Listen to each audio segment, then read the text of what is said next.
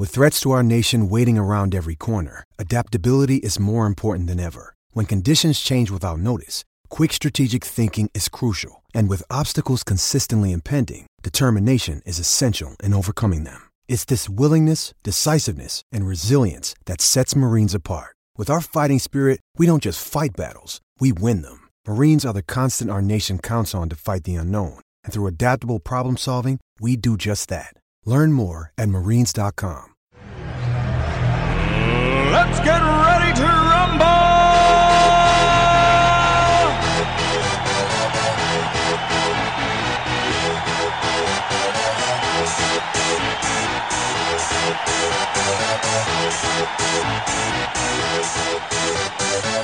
Y'all ready for this?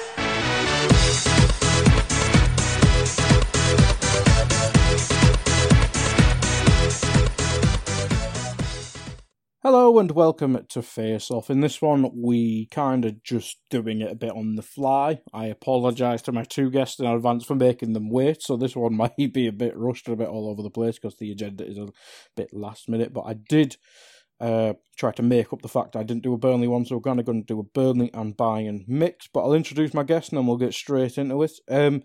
AI contributor, Stephen Beaumont-Adam. How are you doing, Stephen? Oh, good, thank you, especially after the last couple of wins. Good stuff. Last night was just the icing on top of the cake, and hopefully we get the cherry very soon. And joining us as well is Tadiwa Chanakira. Almost buggered it. How you doing, Tadiwa? Good save there towards the end. Oh, not too bad in your soccer. Oh, I'm good, man. I'm good. So we'll get straight into it. I mean, we're not going to do the usual format of going through every incident of every game and all that jazz. But, I mean, Stephen, I'll start with you on the Burnley game. I know it's like about 100 years ago since we played Burnley, and I'm sure you can't remember anything as well, but the main story out of that game is Adam Lallana. There's no two ways about it. I know some people played better than him, but he is the story coming out of that game, and the fact that it was probably... I mean, I'm not his biggest fan, that's well known, but it was probably his first or best game in, 2 years for us? And what was your take on him as a situation? Is he an actual part of our running now? I mean, if he can give us a 7 out of 10 like he did at the weekend, he's a perfectly inoffensive squad member.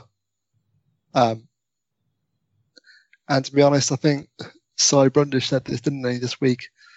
By having someone who fulfills that role, it opens up space for Mane and Salah. So it's worth having him on the pitch if he's the player who's chosen, because he does get further up. And even though he's not our best player, he still gets into space. He still tries to move the ball forward. And it was a fairly positive game from him. I didn't quite get the second coming that Maka made it out to sound like, but as I said, he was reasonably good. He was reasonably inoffensive, and no worse than Hendo has been as of late. So, yeah, fine if he plays a few games. He plays against Huddersfield and Fulham, but I don't want to see him in the Champions League. I don't want to see him against Spurs or Chelsea or Newcastle, because Rafa will destroy him. Yeah, I'm kind of worried about that as well. I mean, what's your thoughts on Lallana? Obviously, bit of a divisive figure in Liverpool fandom, but what's your take on him before this game and also after that game? I think the thing for me with Lallana is there's specific games where he can fit in. It's just whether or not Klopp picks the right games to play him. Burnley at home, I have no problem with Lallana playing. If he can't put in a performance in those type of games, then it's probably a lot worse than what people have made it out to be for him. But in terms of what impact he has for the rest of the season, I think it depends on how early, how long we go into the Champions League. We will need the Lallanas out there if we're going to be playing, Champions League games and then playing a Premier League game either before it or after it, obviously depending on the fixture list. But as long as he's not playing, as has been alluded to, Stephen alluded to it, as long as he's not playing in inverted commas, bigger games, then I think he'll be able to hang. It becomes an issue when he's overplayed. And Klopp seems to have a tendency to do that. When with Lallana, he plays him way more than I feel he should play. But if it's in a game against Burnley, then I really couldn't care less, to be honest. Yeah, if he's playing in midfield and he's not playing with Milner and Hendo, that's fine. But you can't play in the front three. He just doesn't have the pace. He runs down blind alleys.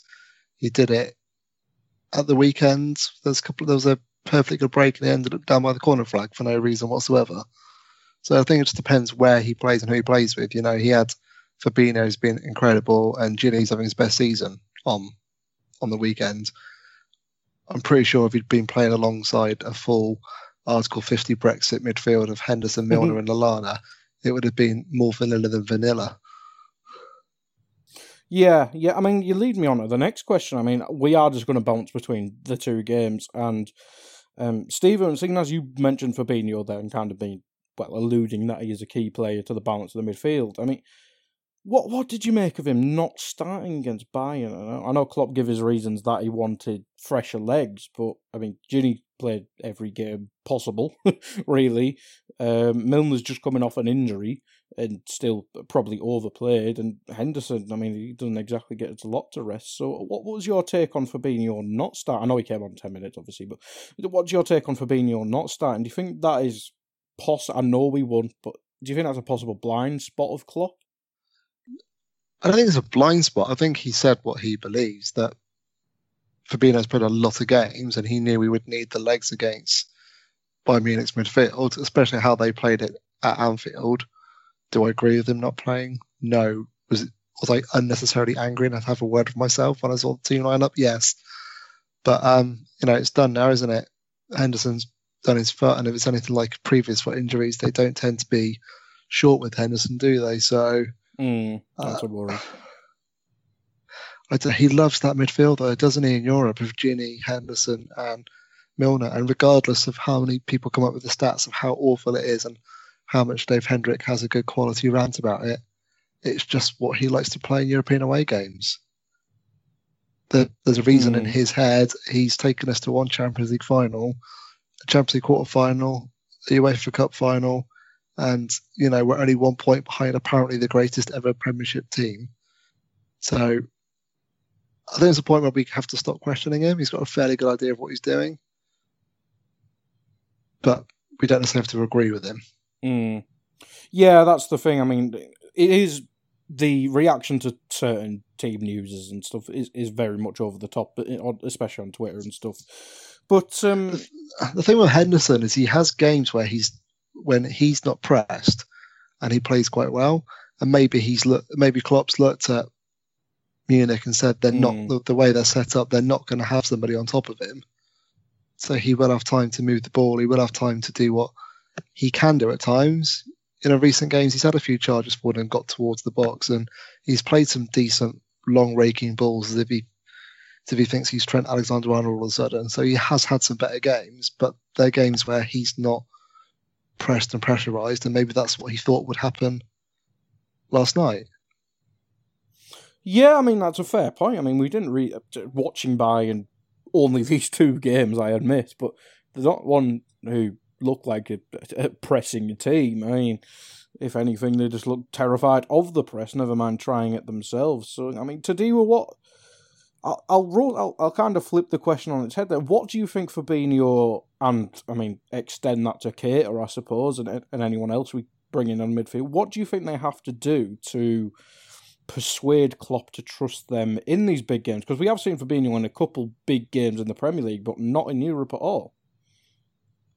No, and it's clearly something that maybe not necessarily what more they need to do. It's just that Klopp knows exactly what he's going to get from the likes of Henderson and Milner. He doesn't have to think twice. He doesn't have to worry, or perhaps even set the team up to worry about those type of things. You can imagine with the Naby Keita, you're probably telling Fabinho that, Keita's probably going to lose the ball a few times considering how high risk the passes he goes for. So you need to track back, and maybe that then also leads into saying to like a Robertson or an Alexander-Arnold, you can't just bomb forward the way you usually do, purely because if Keita loses the ball and you're ahead of him, there's going to be a gap out wide. So it's those type of things where bringing Keita into the team or bringing, a Fabinho into the team or to a lesser extent might change the play of a lot of the other players in and around them. Whereas Klopp sees in the big games that he doesn't want that risk. He wants to know what exactly he's going to get out of the team. And from a Henderson's not necessarily going to lose the ball by trying a risky pass.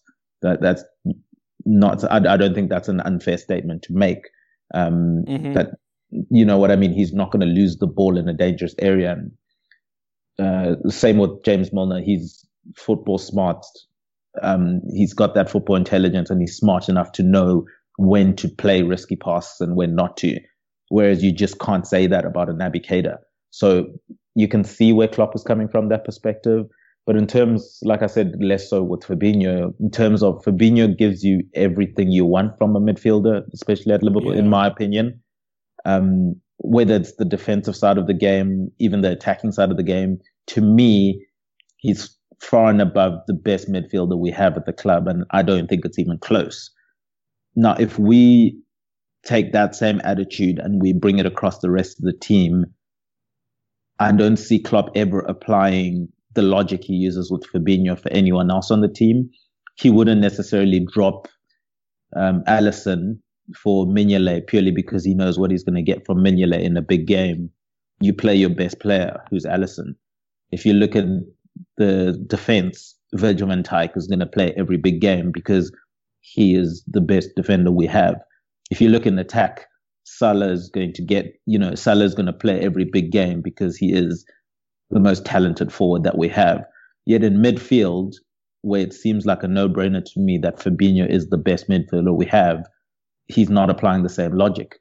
Fabinho doesn't necessarily see the pitch, and that for me, I don't understand. Maybe you've seen something from him with regards to that logic. But it might be managing his load.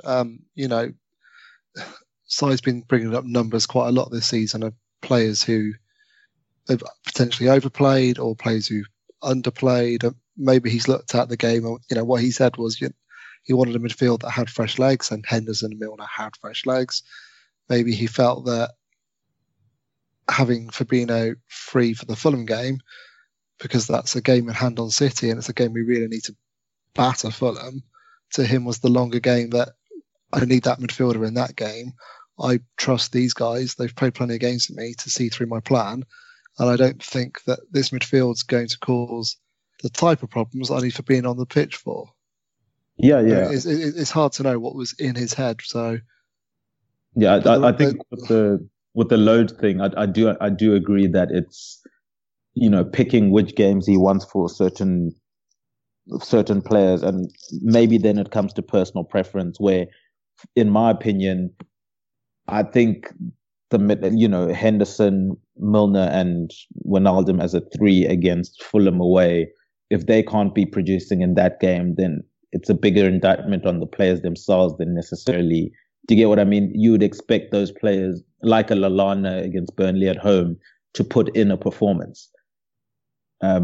Whereas against Bayern Munich on the big stage in the last 16, I would want my biggest players and my best players in each position.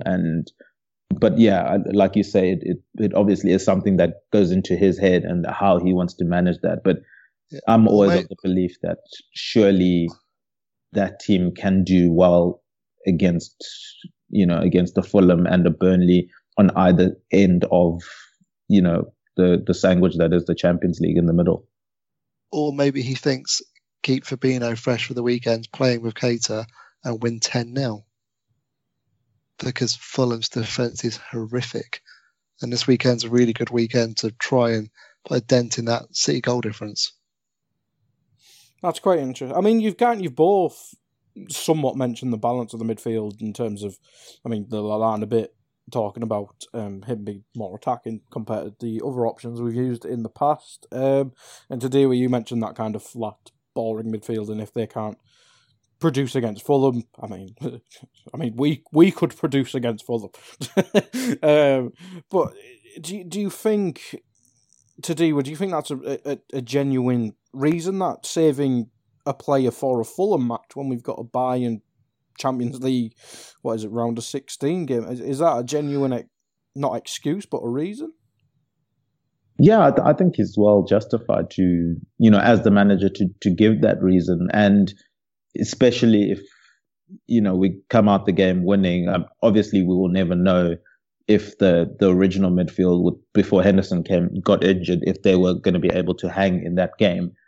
But for me, one of Bayern's strongest suits is their midfield. I mean, Javi Martinez has been one of my favorite players to watch for years, going back to when he bossed the under-23 World Cup, under-19 World Cup. He was years ahead of the players he was playing with, and you could see that.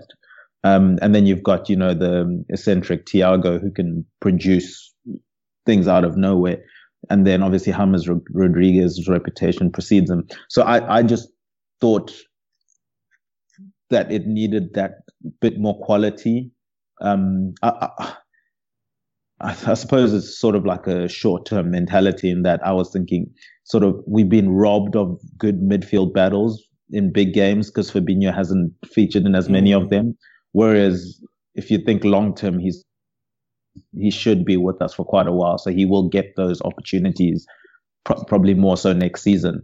So yeah, I think it's a valid excuse and not necessarily an excuse, but a valid justification for Klopp to say, I'm picking this midfield for this game. I need runners in midfield against maybe the quality of Bayern, and yeah.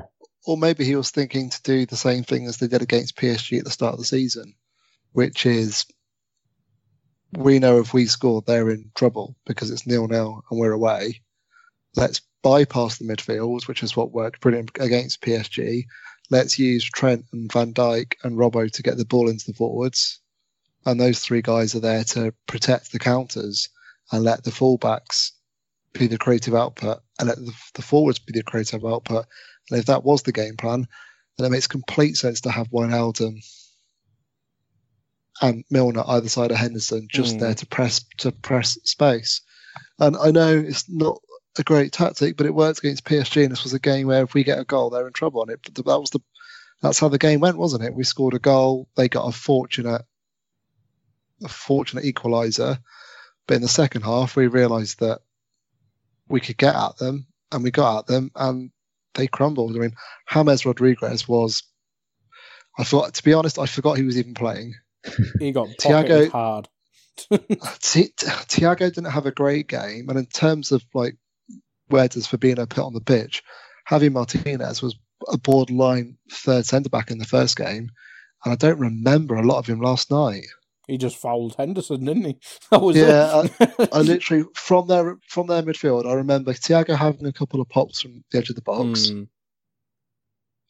and that Goretzka came on, and Renato Sanchez came on. That's my complete memory of their midfield last night. Sanchez skinned Fabinho hard, to be fair. He sat him down like an absolute boyo.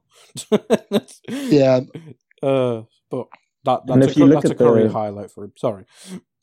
Just to go back to Stephen's point, if you look at the heat map from our players in that game, you'd certainly Milner and Wijnaldum, they basically were playing like right back and left back. If you look at the heat map, they were giving so much cover to our wing backs that were bombing forward. So I think there is justification in that. And then obviously then picking between Henderson and Fabinho, Henderson then got the nod, and Fabinho comes on, so we can't make that comparison. But yeah, in terms of the tactics for the game, I think the heat map does tell that story, as Stephen has alluded to. Yeah, fair enough. We'll move on from the midfield and get on to a bit more exciting stuff, because Stephen, I'll start with you. You wanted to talk about him because he's dirty. He's just in dirty form. He's best form of his Liverpool career so far, I'd say. Sadio Mane, I mean, we're talking about 2 games here, and he put in 2 brilliant performances, but I mean, that first goal against Bayern. I know Neuer went. I don't know what Neuer was doing, but he just embarrassed Neuer on that first goal, especially. I know. I mean, the kind of form he's in is like Salah last season. It's like the ball's dropping to Mane at the moment, and you just expect him to score, but you also expect him to hit the corner flag because he can have those moments, can't he, where he just does something completely out of the blue, which is dreadful. But yeah, he's like by far the best. I think it's the best goal scoring season of him, full stop, isn't it? Yeah, career. I think so. But he's just been brilliant, and the first goal was good, but I actually absolutely loved the second goal. Oh yes, I think the cross is something just beautiful to behold. But I think his finish is intelligent. You know, he's got in behind Sula, and he's put the ball in the corner. He's not just like headed it towards the goal; he's put it in the corner. And when you've got, you know, a player like Neuer, who's obviously his confidence is shaken, he doesn't look half the player he is. He was getting nowhere near it. And it's just game in general last night. He was all over the place. But I do think a lot of his current form is actually down to Mo. We've put Mo back on the right. Mo's getting double teamed over and over and over again. Firmino's dropping into that kind of position he did at the start of the season, where he's been more of that sort of false nine, number 9 attacking midfield. You don't really know where he's going to crop up. You just know he's in the middle of the pitch, which means Mane's the man who's using his pace, he's using his experience, and he's getting into those great positions. And he's kind of got the balls to try some silly things like that. The chip for the goal is actually quite audacious because he doesn't even really have time to think. He just does it off his left foot as well, which isn't his strongest foot. Oh, he's one of them players who's better with his left foot than his right foot. We all have that mate at five-a-side who's definitely like that. And his left foot. And it's just one of them. Oh, dear. And he's getting 30 goals this season. Oh. Definitely. Oh, he's getting 30 goals. What's he on now, if you know? 19, I think. Oh. I mean, that'd be 30 goals. Hopefully Bobby can start scoring. I know he scored 2 against Burnley, but if Bobby starts performing like he can, whoo! But today, were your thoughts on Mane? Because I mean, I think Cy Brundish mentioned this on UP. I may be mistaken, but I mean, probably at the turn of the year, people were talking about Mane possibly needing to be dropped or rotated with Shaqiri because he was out of form. But I mean, since the turn of the year, I mean, Mane's been must be top 3 form players in the league, especially, but even the world. I don't have the knowledge of that, but today, how good is Mane at the minute? Yeah, he's in scintillating form. He's probably taken over the mantle from Son as being the informed forward of the Premier League ever since Kane came back. But yeah, let's not talk about that. I think the important thing that it shows, you know, you can distinguish this season from last season is that last season we could not afford for 2 out of our front 3 to have just okay performances. It needed to be all 3 of them because of how bad we were defensively. Because we needed every game we needed to score at least 3 goals just to feel some sort of comfort. Whereas this season, because we're so good defensively, we can afford for just one of the 3 to be firing and, you know, see games out 1-0 or 2-0 or 2-1. So it's taken a lot of the pressure away. So, and I suppose that's the benefit of having a front 3 opposed to just maybe a front 2 or having one main player in the team as we had in the past, is that we can now afford for some of the other ones to not play as well and just have one of them carry us, opposed to you can imagine it's very difficult for all 3 to be on it every single game, every single season. That's just Ronaldo and Messi type things, you know, and not many players in world football can do that for so many years and have that consistency. Only 2 have ever been able to do it, in terms of our current generation. So I'm happy that he's the one that's taken the mantle at the moment. And even considering that he's been playing so well, he's still not getting as much attention as, let's say, if certain other players were giving the performance he's been giving. And I think that's a good thing for us, because we've seen, I've seen in the past that he's one of the players that, I have to be careful the way I say this, but of the front three, he's the most likely to leave for me. I've always seen it that way. Obviously, if it came to a stage where we just weren't winning trophies and a Real Madrid or a Barcelona come in for a Salah, there's usually not much you can do. But in terms of when we were playing well, still chasing the trophies and stuff, he always just seemed, as of that three, the one that could be taken by a Madrid. He may not have been the highest on their list, but he was on their list, and that's what led to him taking so long to sign the contract this time around.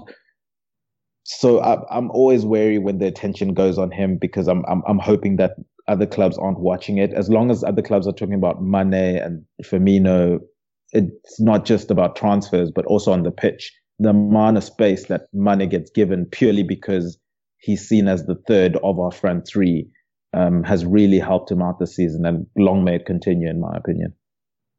Have you seen the Bezies that went up today with him and Keita? No, I haven't at all. I haven't either. It's actually really quite funny. Keita does most of it in French and gets told off a few times by Mane for speaking in French when he knows the word in English. It's quite funny, but you can see they are proper mates. And at the end, when they're just chatting away and they're just saying how, you've got a proper friend for life kind of thing. I think they really enjoy playing together. And we know Mane loves Bobby because he loves to copy his celebrations. Like, remember the awful capoeira kicks he was trying to do in previous games and stuff. So I think something pretty major would have to happen for him to leave at the moment. I think if we win a trophy this season, he's going nowhere. Yeah, and I didn't mean it in a sense of he's actively looking to leave. No. But I even think if Zizou and Real Madrid turn up, I think at the moment he says, "Do you know what? I'm all right here. We've just won the double. My best mate's here, and I love Bobby. I'm being positive. We're winning the double." Yeah, hopefully it will be interesting, because just the problem with modern football is you can't expect us to keep this team. In 3 years' time, there's going to be it's going to be a very different team, just purely because of how modern football is. I'm just looking on averages of how many players actually stay for long periods of time. So it would be something special if we can keep this front three for the duration of their next contracts, or the contracts that they're currently on. But we'll still be talking about Adam Lallana. Oh, God. This pod's took a weird turn. Sorry, I couldn't resist. I've proper lost my train of thought now. A few words on Salah then. We mentioned Mane in the form of his Liverpool career. I mean, Tadira, I'll stick with you for this. I mean, Salah, he's playing well, especially at home. And I mean, he played well last night. He got better in the second half as well, I thought. But I mean, it's just weird not seeing Salah score consistently now, isn't it? Yeah, and I think it goes to just how people create narratives, because most fans that I speak to that aren't Liverpool fans are saying, the first thing they say is that Salah's having a poor season. That's usually the talk that I hear. And you can certainly see it. It's something that's been cultivated in the general, media public, is that he's off form, he's not playing well. But if you watch him week in, week out, he's doing everything at a good level, at a high level.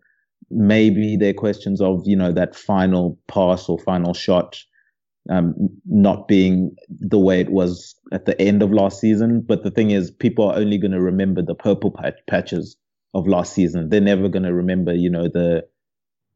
some of the other performances where he wasn't always up to it. So I love the fact you can't remember them either.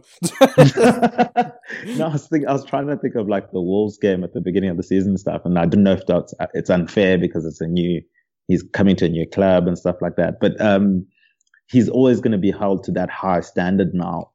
Whereas for us as Liverpool fans, and I'm sure you guys can attest to this as well, I think he's playing fine. If, you know, if he was playing well, I think he'd be let's put it this way: if Lallana was giving us the performances that Salah is giving us now, even with the no goals in however 6 games or something like that, however much it is, he would be, front of the page of all the local newspapers. He would be lauded as, the second coming. Whereas because it's Salah, and because modern football is now just it's moved on from being a holistic football performances to just end results of how many goals and how many assists. I'll never forget, I think it was when Zinedine Zidane won Football of the Year. I think he had less than like 10 goals in that season. I think he had something between 5 and 8 goals in that season. Could you even imagine an attacking midfielder winning Football of the Year now, not having scored more than 10 goals? No, that's the thing.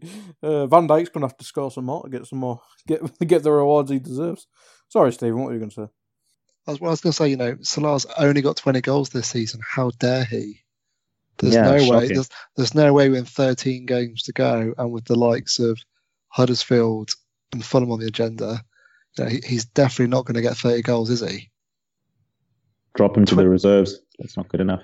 20 goals, 8 assists for a winger. That's just dreadful. I mean, Harry Kane would hate to have stats like that. It's all right. Harry Kane's scoring, but Spurs are just tanking. I think Mo needs a goal. I think when he broke through and he shot from the edge of the box, and he probably had time to take a couple more touches, or he could have played in Mane for what would have been a relative tap-in, like in the way Neuer played yesterday. I think he just needs that goal, doesn't he?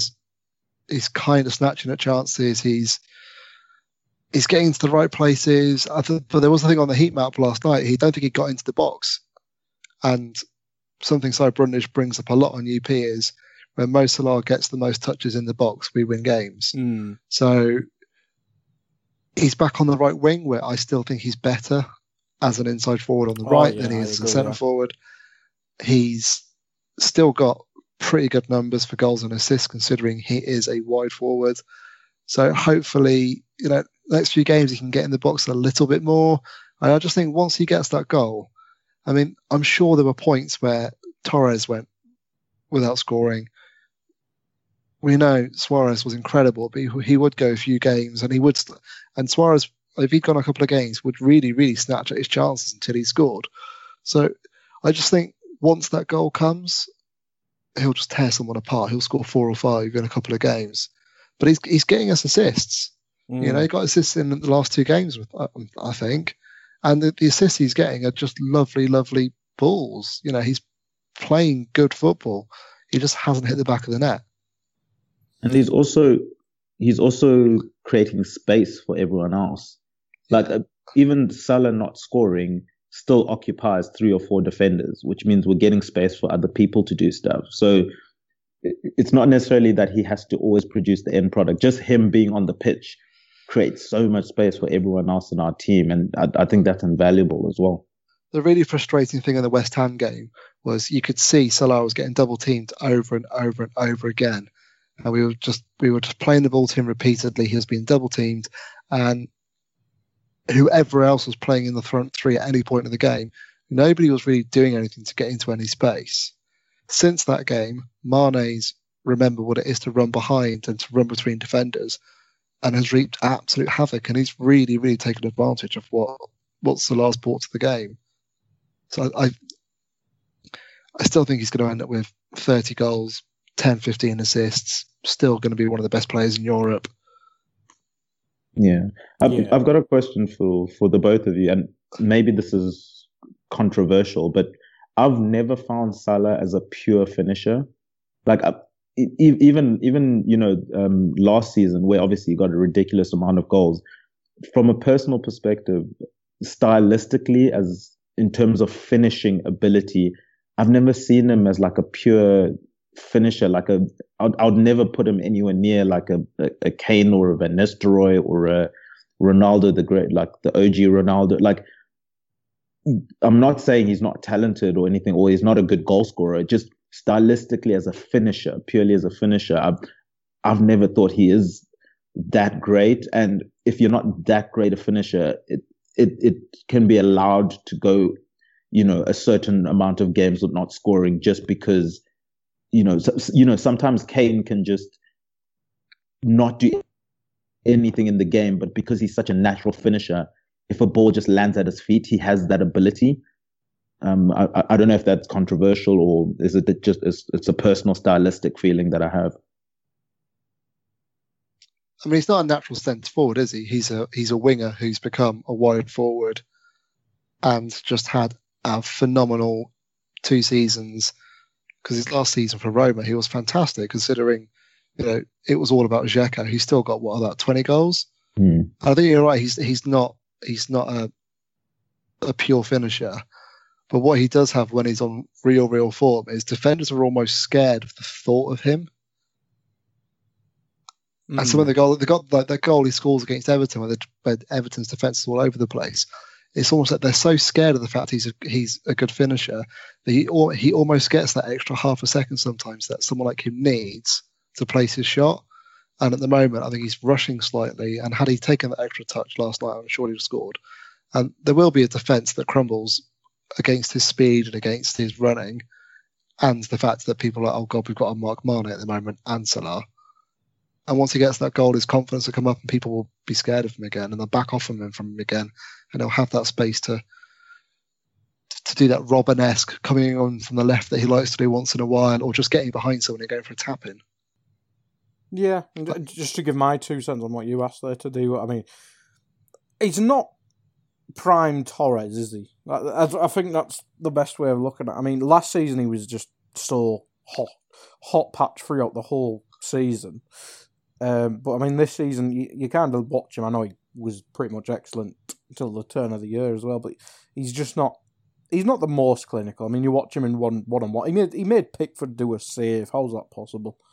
But yeah, I get where you're coming from. I think he's not. You wouldn't say he's natural as Torres or Fowler or, dare I say, Owen. But yeah, I see where you're coming from there. But lads, I think we're about 40-ish minutes in, so we'll move on. I think. One last player I want to talk about from these 2 games. I know we've kind of gone away from the game, but I mean, Stephen, Joel Matip has really big pockets. Yes, he does. I mean, he's fit Lewandowski in there pretty comfortably with the rest of the players he's played against since he came in the team. But I mean, start of the season, he was behind Joe Gomez and Dejan Lovren in the pecking order, and now, I mean, Joe Gomez would struggle to get back in the team if he was fit tomorrow. I mean, what a turnaround for his Liverpool career. I mean, he's been bloody excellent since he's got his chance. Oh, he has been.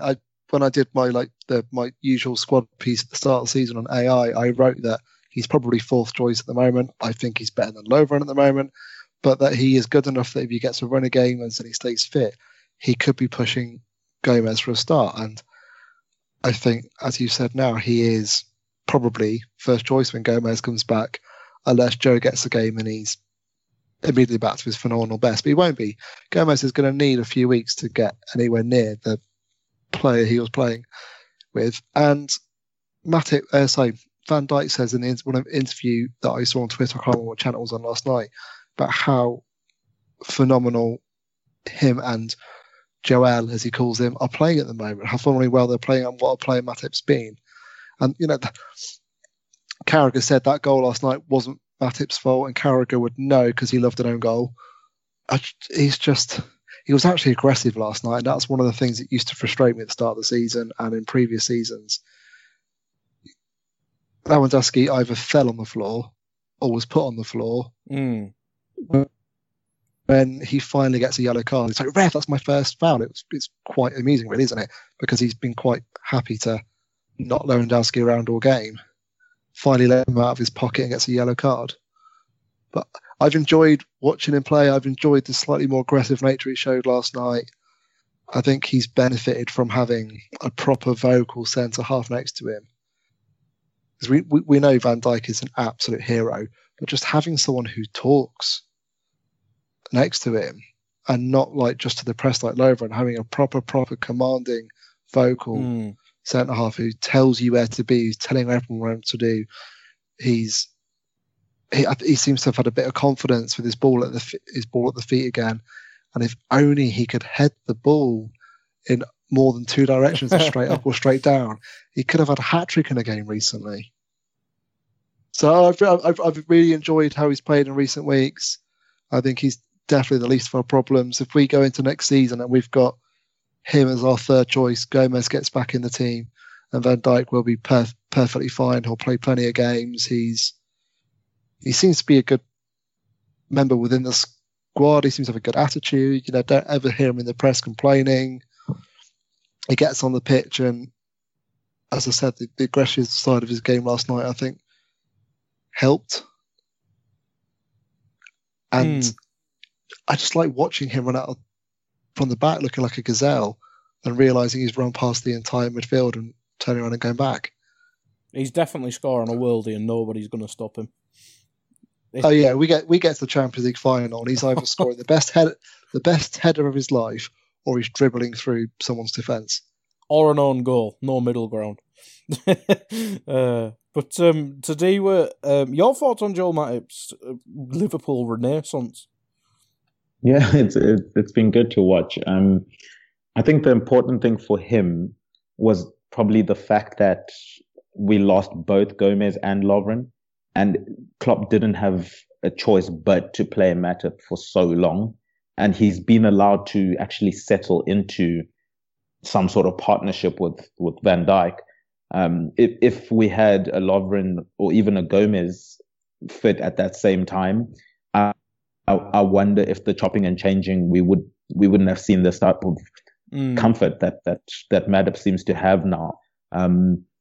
In terms of pecking order, I think at this stage of the season you do have to go with form, and my worry would be, now that Lovren is back, if he gets one or two games, and then let's say over the next two games he plays fantastic, and Klopp now sees him ahead of Matip again. Lovren is renowned for not playing more than 5 games in a row without getting some sort of injury. And then what does that then do to the defense again in 5 games' time, where it's just going to be disjointed again? Now Matip has to come in, get back to the speed of it. Van Dijk has to get used to playing with another partner again.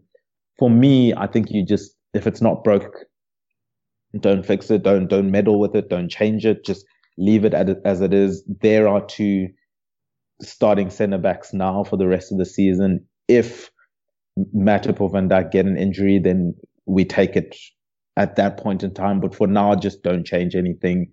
You can, Gomez is young enough to go again next season to try and win that place back.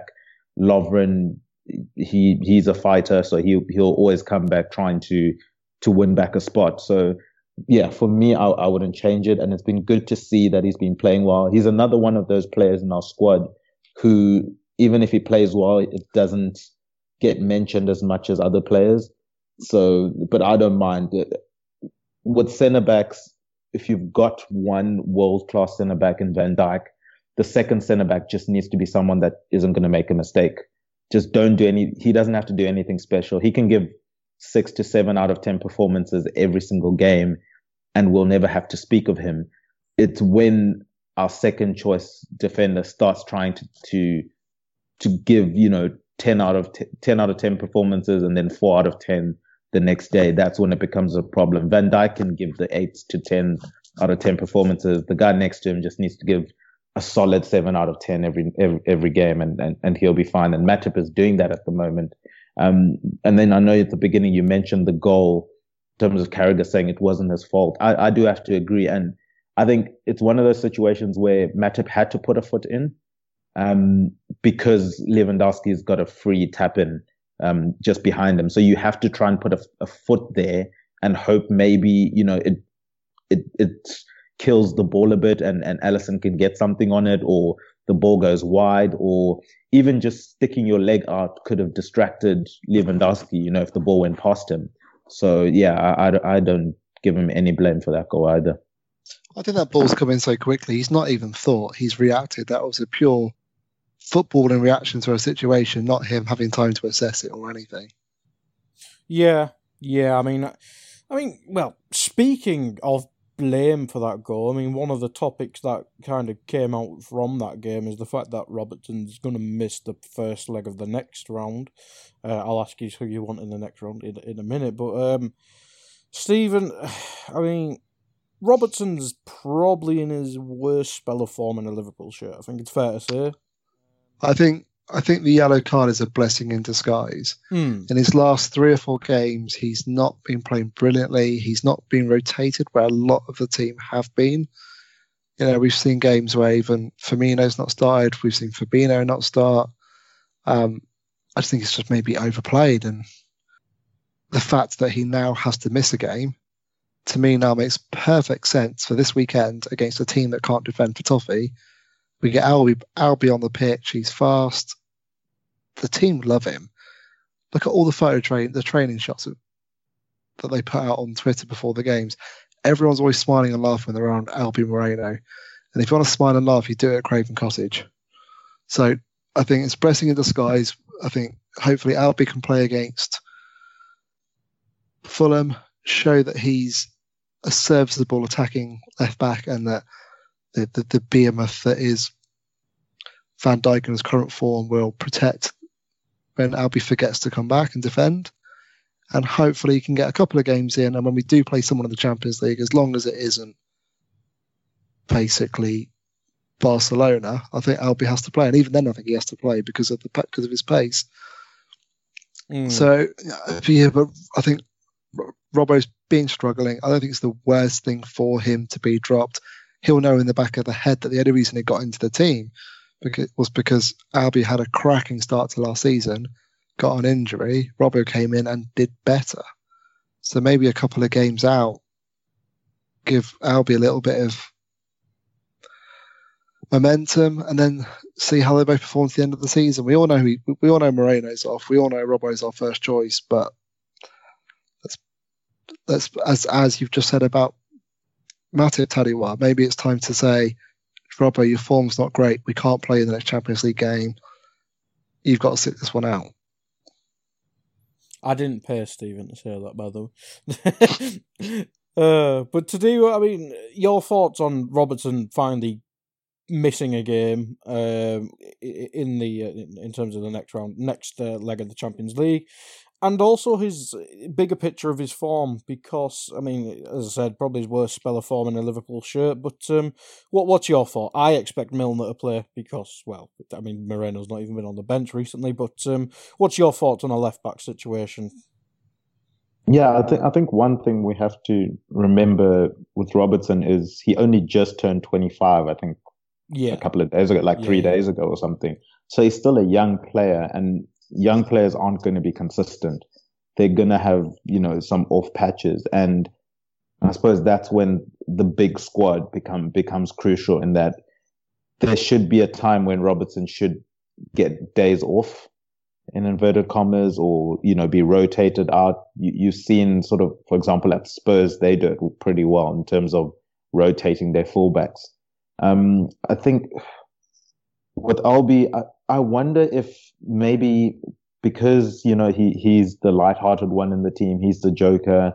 I wonder if he's done, he went too far with something, and Klopp didn't take to it too well, and that's the reason he hasn't featured as much, because like Stephen mentioned, Albie started the season well last season, and then only through the injury did Robertson get his chance. But I thought then that was the perfect excuse to now say, okay, we've got 2 left backs that you can sort of play against each other, get that competitive, position going of who's going to keep the jersey. Whoever's playing well can keep the jersey, but you still rotate them in and out. Whereas for me, it looked like Klopp just said, right, Albie's out, that's it.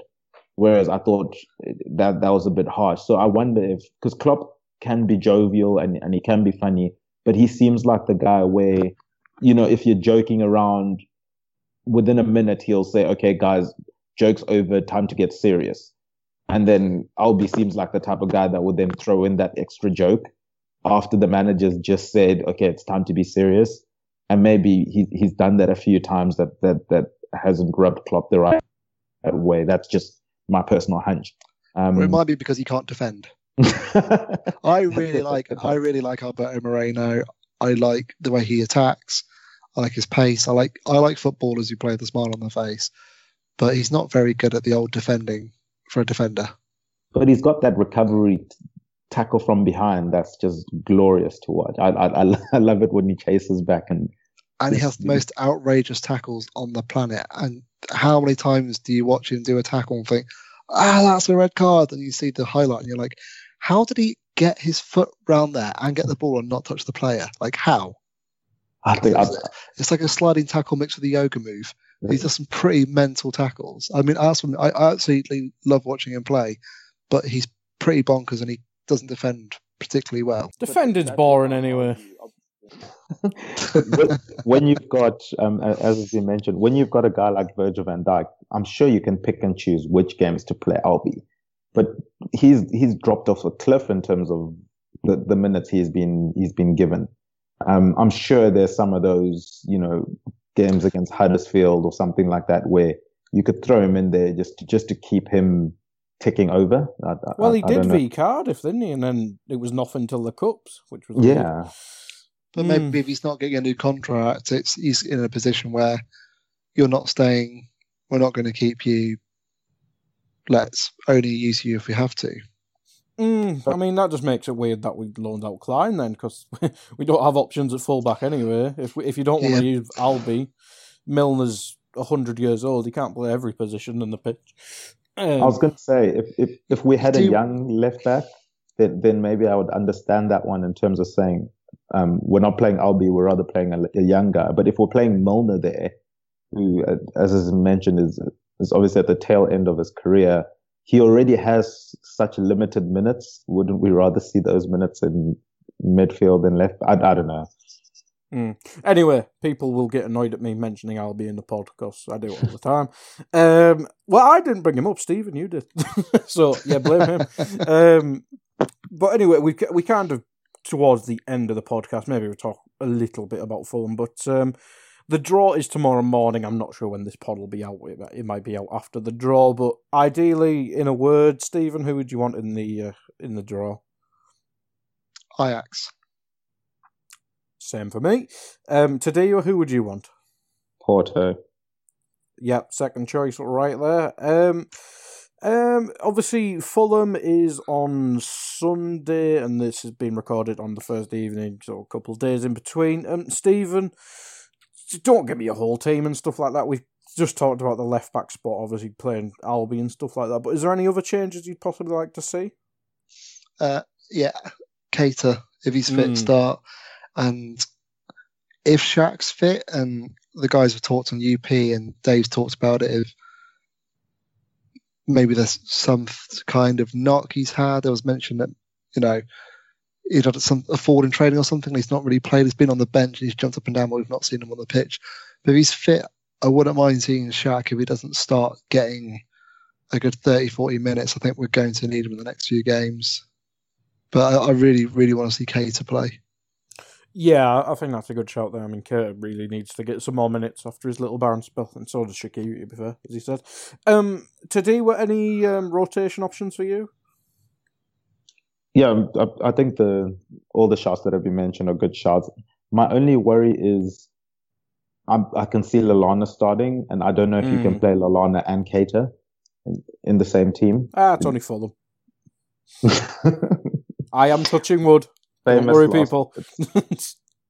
Yeah, so that would be my only, in inverted commas, interesting thing to see, because obviously when Lallana's fit, he gets a lot of minutes. So whether or not he plays them both, or he actually goes with Keita and leaves Lallana on the bench, I'm not sure if he does that. And then I think I'd also like to see one of the front three rested. So it doesn't matter which one really, to be honest, but throw an Origi in there and then give one of the front three a rest. Yeah, I think Bobby. We're not playing for 2 weeks. Well, they still go away for the international duty, don't they? That doesn't matter. Yeah. Football's The rubbish. Brazilians travelled though. Yeah, I mean, that's a good shout travel with Bobby. Is Bobby in the... I don't think they've announced the squad yet, have they? But I imagine Bobby will be going, so he might be the best shout for Sturridge or Origi to play. I think I'd agree with that one as well, actually. But we will finish up there, because I can't think of anything else to talk about. Any plugs, lads? Stephen? Can't be asked writing still? I've got a very, very busy job at the moment, so nothing to write. Although, just for Dave, I'll plug how much we all love Bruno Fernandes. He's not going to share his money. But today, anything you want to plug? No, nothing at all. No, I'm good. We will do a fantasy at some point. There, we could share. So yeah, that's why I hesitated. I didn't want to tease something that wasn't coming out. So. They'll forget anyway. But there is an international break, so we will do a fantasy and talk about how I screwed up as per. But we'll finish up there, chaps. So thanks for joining me, you two. It has been a bit of a late one, but thanks for listening as well. Goodbye. Let's get ready to rumble!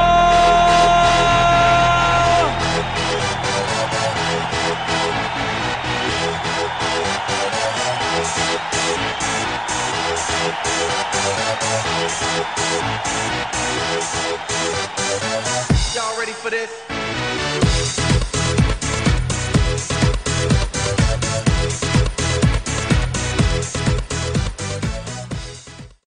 Sports Social Podcast Network.